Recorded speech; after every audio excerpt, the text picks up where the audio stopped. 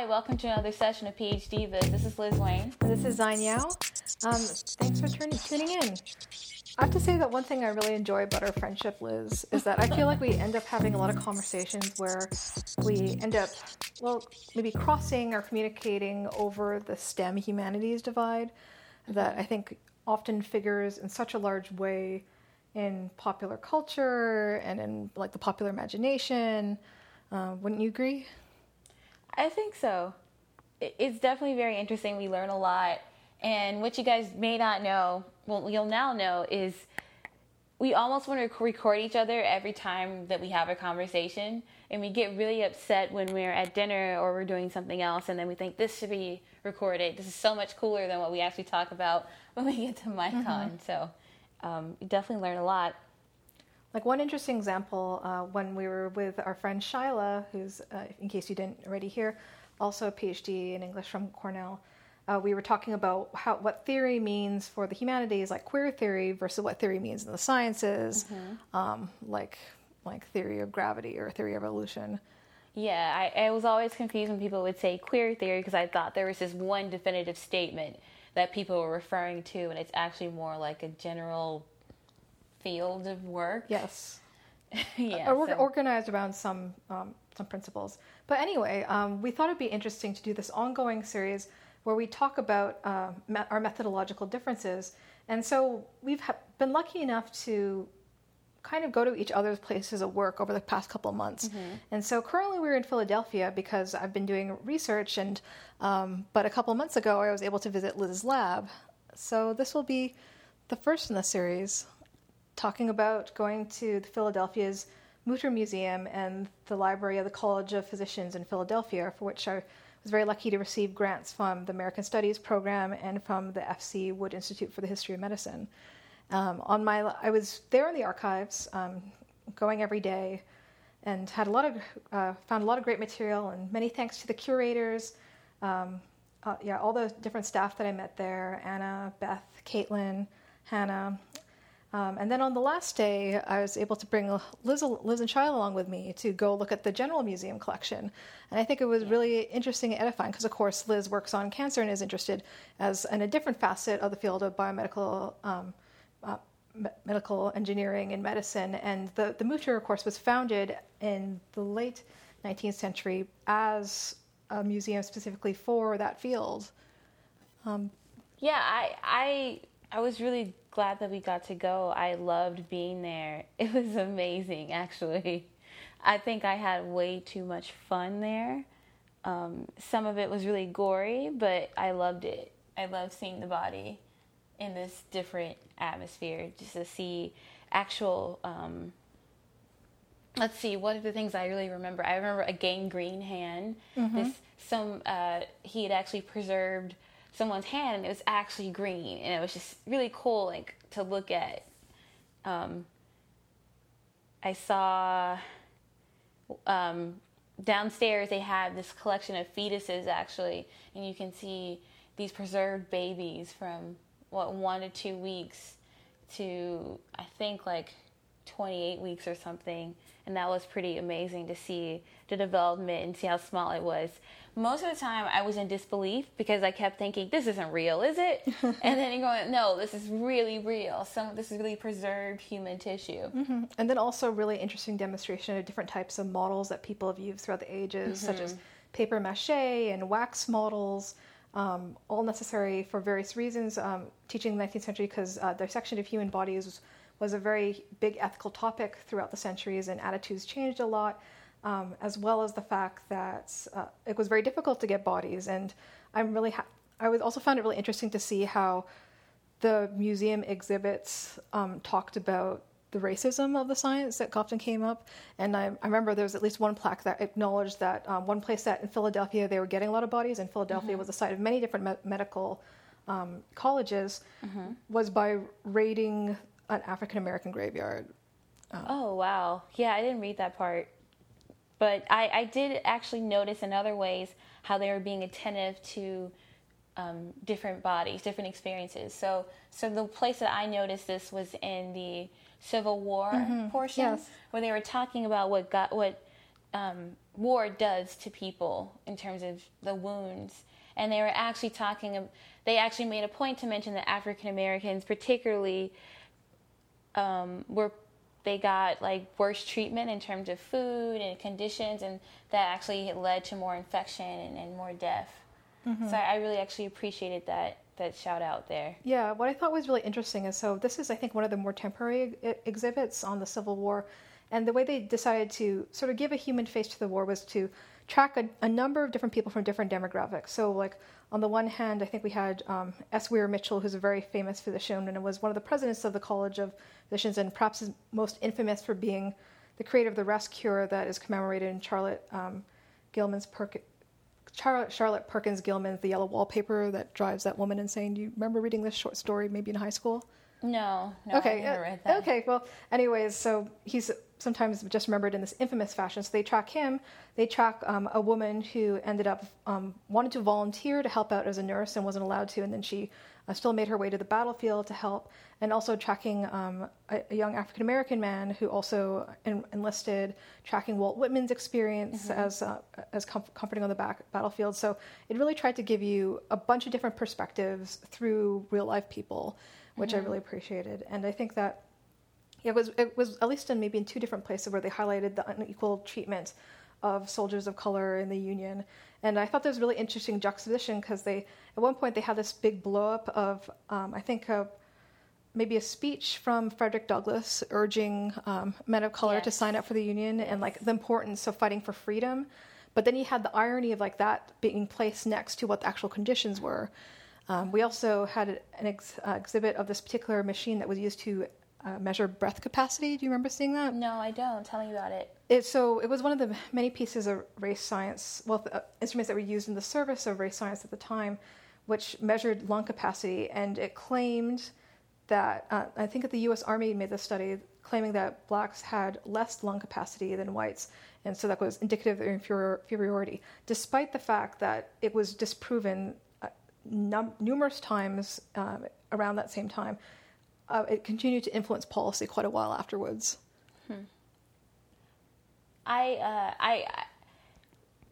I appreciated how, I guess, similar to how you're talking about the way that they captured multiple perspectives of the story. So there was the patient side, the human experience side.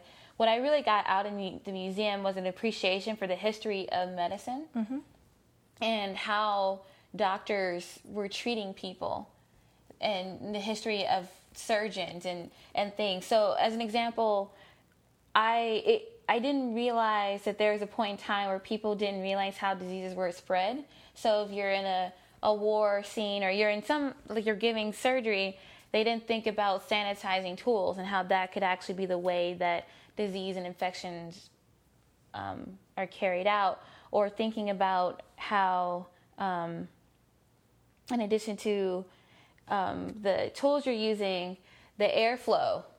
And so it's just things like that I, in my research, think about right now. And I should probably segue here to mention that in my research, I do animal imaging. I do live animal models of cancer. And so what that means is I actually do some surgeries on using mice. And a lot of the techniques and procedures that I do have given me a better sense of anatomy of animals, and in turn some human anatomy. So when I was looking at the museum, I was looking at it not just as a spectator, but also somebody who understands the anatomical organization of a mammal. I guess that's a weird way of saying it, but I could recognize the vessels that when you look at the human skeleton, the bones, the heart, lung, when I was showing a colon, intestines, I knew what they were talking about. I know what a brain looks like. I've taken out brains and dissected them before. And so I really appreciated seeing those in a human because I'd never seen them on that scale. But I also feel like I knew what I was looking at. And also the tools they use. I mean, they actually have these sections where they show you, well, when you were having a surgery, you're doing an amputation, these are the tools that they'd be using. And the tools look really scary. It's like if you've ever been scared of going to a dentist, these tools would just freak you out. They almost look like torture devices, but they were actually the tools at that time. They were very, very advanced.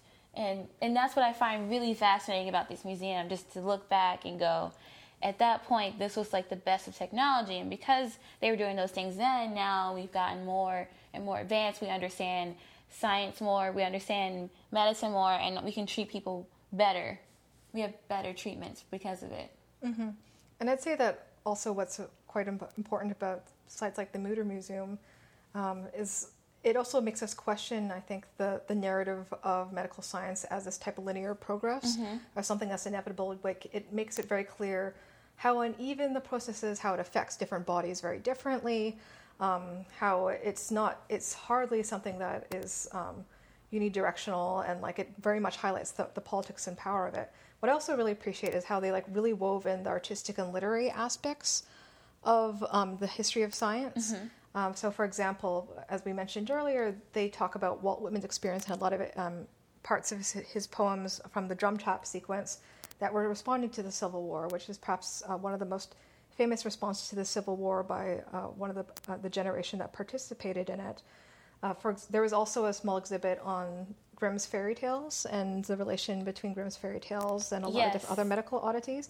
And there's also another recent exhibit by Sleep and Pregnancy with the fairy tales. On the Art of the Mind by, I can't remember the name of the man, I think maybe Greg Dunn. He was a PhD student, and I think neuropsychology, and then he was also really interested in art, and he realized that the images that he was taking of neurons and so forth also resembled artistic techniques in the Chinese and Japanese traditions, and so now he actually works full-time as an artist, and they had some really beautiful examples of his work, I actually highly recommend checking out his website. It's gregadunn.com, DUNN, and it's just beautiful. If you are a neurophysicist, like a neuroscientist, neurosurgeon, or you just really love neuroscience, I would check this out. The brain, the synapses, the connections, they were all so beautiful, so accurate.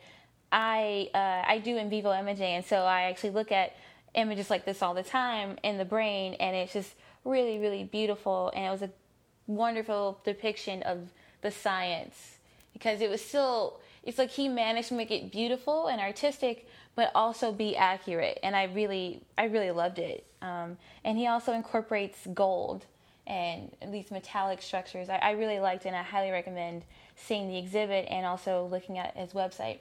And also, he's a Penn alum, so, you know. So you got to call out to him. I kind of like that, too. And so one thing you didn't get to see, so Liz wasn't allowed to accompany me to the upper levels of the museum where the library was, but there's also an exhibit of the many really important doctors who were also writers at the time. So we have the aforementioned Silas Weir Mitchell, who was one of the presidents of the college, really influential in nerve theory, creating rest theory at the time.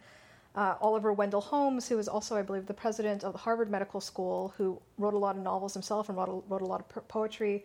Carlos Williams, great modernist poet, was also a doctor. Those are like more obvious examples of the intersection of art and medicine. But in my own work, I'm very much been writing a dissertation chapter on women doctors and the first generation of women who managed to really fight their way into the field of medicine. Themselves ended up writing a lot of memoirs, and it's really interesting to see how do they wrestle with writing in the sentimental mode of the time, as well as merging it with gender expectations and genre expectations in relation to their gender, and what it's like to relay their experience in the medical field, which was seen as being very masculine and dispassionate. How did they negotiate all these things, and then personally, and then how do they relay it in their writing? And indeed, it was something that really captured the imagination at the time. So I believe Elizabeth Blackwell was the first woman doctor to receive a medical degree in the U.S. In Geneva. And that was about like in 1854. And by the 1880s, 3 major American novelists ended up writing novels about women doctors. It just became a really hot topic. Sarah Orne Jewett, Elizabeth Stuart Phelps, and William Dean Howells. So all really popular. And are they all writing here that you saw in the museum? Not that I saw in this museum, actually.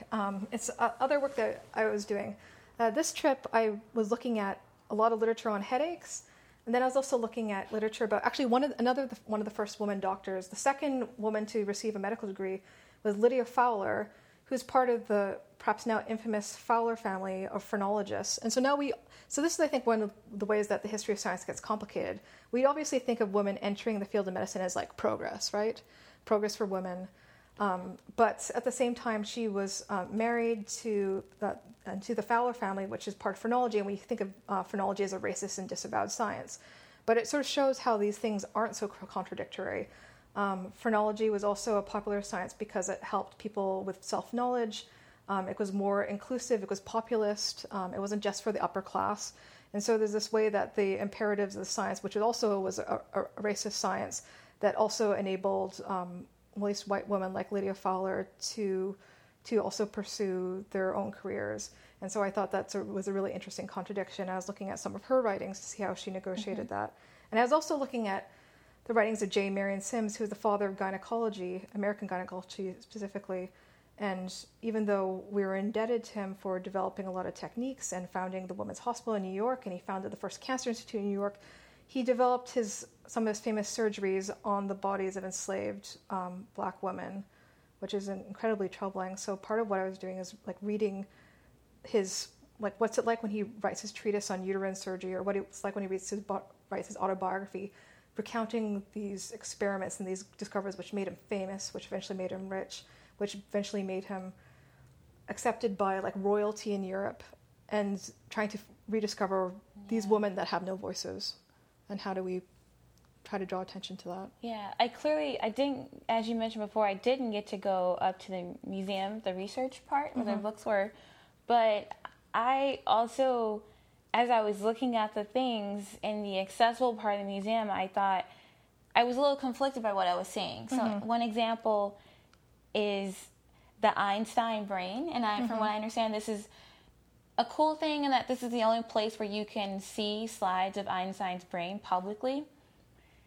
But the other thing, when you read the little descriptions they have, they'll tell you that the original pathologist who removed Einstein's brain did it without permission.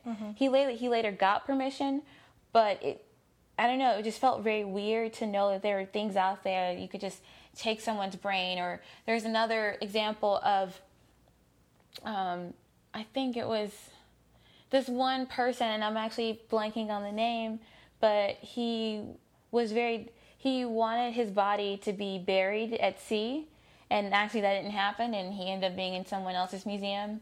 And then it was like one of the taller gentlemen. He was kind of labeling himself as a giant. And so just thinking about how certain specimens are taken and they are put in museums, and over time these wrongs are made right in some ways, but how do you deal with that part of seeing the science and actually benefiting from it? Because clearly these are things that are really interesting to know. Yeah, and I think, of course, there's no way we can talk about the ethics of specimens without mentioning NAGPRO. NAGPRO? What's NAGPRO? It's the Native American Graves Protection and Repatriation Act, because so many Native sites were plundered for scientific artifacts, so they had to make this official act. And it was really one of the many things I was checking out at the library near my last day. It wasn't just the library, but I was allowed to go into the curatorial files. Oh, what's a curatorial? So like all the files that have to do with the artifacts in the museum, like correspondence, like how do they acquire them. And I was interested in the Hurdle skull collection because the Joseph Hurdle collected these skulls to refute phrenology, to say that there is no racial differences between species, and he actually collected so he was just showing variation within species. And so I was looking at all these files of like the letters that he wrote back in 19th century Vienna about his rationale for collecting them, and all these subsequent like requests for information from scholars of the last couple of decades. So it was really interesting, like what parts are people interested in. And definitely there are people who are asking like, so how do you deal with the NAGPRA Act? And it was interesting to see how the museum handled it, because sometimes the troubling thing with some of these collections is it's really hard to know which tribes you have to give the bones back to, because some don't want it, but of course they're making this gesture, and sometimes things are sometimes so disrespected and so not labeled that it's impossible to really know. And so what the museum seems to do is try to reach out to as many of the possible tribes that may have some sort of affiliation to wait to hear back from them. But in the Hurdle collection, it seems it's not as much of an issue because they're primarily European skulls. And even though they did reach out later, it didn't seem like there's, of course, the imbalance. So is this the main skull collection? Yeah, the one you saw. So for the listeners, there's a collection of, there's about, I don't know, 5 rows of skulls. And what's interesting about these skulls, from what I saw, is that they'll tell you they'll give you whatever information they actually know about it. And the most consistent information they had was the time, how old they were, and the method of death. So, and region, like where were they from? And so a lot of them were actually, as you were mentioning, they were European usually. And I noticed a lot of them were young. So some of them, not a lot of them, but there would be suicide that they would mention, or tuberculosis, syphilis, trauma, homicide. And it was really interesting to look at these skulls and look at the varying ages and the genders. And I actually became very fixated on the skulls.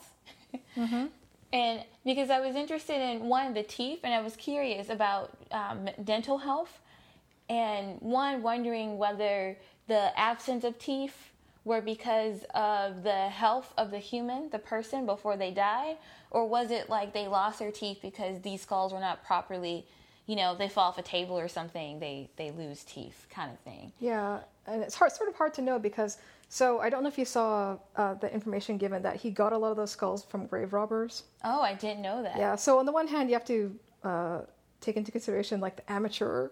So they're not being taken well care of, but it was interesting to see because some people had really nice teeth, some people didn't have nice teeth, and I think that's probably a study in its own to look at those type of things. It's, you know what, I just thought about this. It's interesting how we're talking about the same museum experience because my sense is that you're really drawn to a lot of the stories, and then you start talking about the authors who were writing about them and those type of experiences. And I'm like, oh God, this is cool. Look at this bone structure. Look at these teeth. Look at the vessels. What disease pathology made this happen? How do we know what we know scientifically, medically about the treatment and what happened? And I think that's really cool. I actually think that more scientists, if they have the opportunity, if they are doing any kind of medical research, could benefit from going to a place like this to see how people were studying things, what people thought of things, just to see how far we've come, to see where we can go, and actually to give them a sense of ethics. Did that make them uncomfortable to see these type of objects here, or to know how they were collected, and think about why it might be that they had that reaction? If you're going to treat things, also think about who's writing about it in that perspective and how it makes people feel, and the actual how people actually deal with those issues. So I think it's really great overall experience. Yeah, I think it's really interesting. And my understanding is that a lot of medical schools are trying to incorporate more of this humanistic side in the curriculum. But of course, I also understand it's incredibly hard given how much people already have to know. So it's always very difficult. I remember, so one of my friends who did her undergrad in philosophy and English ended up doing med school at University of Toronto. And I was curious at the time, because I just read Foucault's Birth of the Clinic, like, oh, had you read anything about the history of science? Do you actually get to learn anything about the history of medicine? It's like, no, we aren't given any time to do that. And I thought that was really sad. So I think that going to the Mutter Museum is a really cool experience, and also I think an incredibly useful one in terms of providing context, not just for people who are doing, research the way that I am, or maybe research the way that Liz is, but, anyone really. We were there with a lot of people, so we tried to beat the crowd, but eventually, we stayed there so long that we had to start sharing the exhibit with other people. And I found it interesting to see how other people were responding to it. There were some people who were really freaked out by it, or they just didn't know whether they could handle all the sights and see it. They thought some of it might be gruesome. And other people were just looking around. I will say there were some pretty unique looking things there, and things that I had never seen before. A lot of things with abnormal patients, like odd cases that people had seen. Like one famous example that I was really interested to see in person. Which one? Was Chang and Eng. Oh no, what's that? It was on the lower level, and it was these basically a famous example. These two Siamese twins, although they weren't Siamese, they're like actually 3/4 Chinese, and they were exhibited for 3/4 Chinese.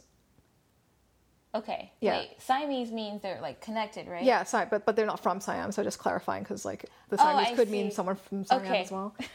Yeah, or from Burma, as it's called Thanks. now. Yeah, and so there was actually a book that was all written by Cheng and Eng and about race and disability by, let's see, I'm just trying to get the name right, Cynthia Wu, in case people are interested in that. And so I'd read a bit of that book, so it was very interesting to see this cast of their bodies, and they had an exhibit of their conjoined liver.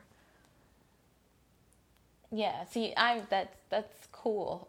That's Yeah. like how did you live? Also, I had to say that I thought it was really cool to see families there, and the kids were so curious. There were so many little kids. I don't know if little kids were there and they were just eating it up. They were asking so many questions. I felt actually really enjoyed how curious they were. They kept on asking like, "Why is your mouth open? How did they die? Why is this? Why is this?" And sometimes the parents were just sort of like, whatever, and not even like relating what was on the plaque. And I was like, oh no, if you could just answer this, like you could just feed your child's curiosity now. Or there were times where I saw parents saying, okay, no, we can't let you see this one. But they were completely down for that. Actually, I was surprised. I wasn't sure. I didn't realize this kind of exhibit would be like an all children's level type of thing. But children seem to really like that. They ate that up. Now, whether they had nightmares the next night, I don't know. Sometimes it's, I don't know, being exposed to things that are interesting but might cause nightmares is, I know, sometimes good as a kid. I feel like definitely some of my formative child experiences were about watching creepy things that end up being formative. But I think that it's really great that it is a family space, because so much, I think, especially in a U.S. culture, about the human body tends to be sort of really mystified, or you're really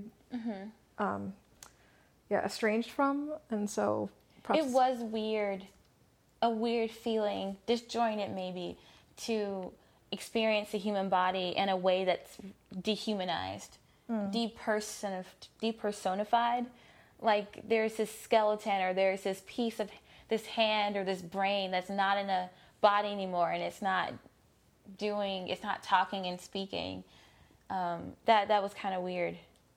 Did you have like any reaction to just seeing human bodies that weren't being human anymore? Yeah, well, it's an interesting contrast for me, because you said you're really fascinated by the skulls, and of course I was just in the Czech Republic seeing this one really famous ossuary. I sent you a photo from it where there's 40,000 skulls. But then the way that the bodies are portrayed there is a very different tradition than the way that we see the bodies in the medical in a medical library, as we did in the Mutter Museum. All the bodies in the Czech Republic for that particular ossuary were because of the plague, but also was part of the art tradition of Memento Mori, which is very religious. It's very somber. It wasn't meant to be grisly in the same way. It's supposed to remind you of your mortality and remind you that we all must die. And the point of Christianity. Museum. Well, I guess but here in this different context, it's about like human knowledge and like getting human knowledge from that. And there's one interesting exhibit on Vesalius that sort of addressed how his famous book sort of bridged that divide between the scientific and the Memento Mori tradition. Because on the one hand, he's writing this manuscript about the human anatomy for medical purposes, but the drawings themselves still draw on the Memento Mori tradition, because the skulls aren't just things that are static. They are like doing poses and stuff like that. But also, I do think there's something interesting about the power that a little plaque has next to these body parts, or these human remains, and like the power of language and narrative in relation to the material. Yeah, that's true. You can somehow, just having a skeleton versus a skeleton with an age, a gender, or like this is what happened to the person, a little description is really interesting.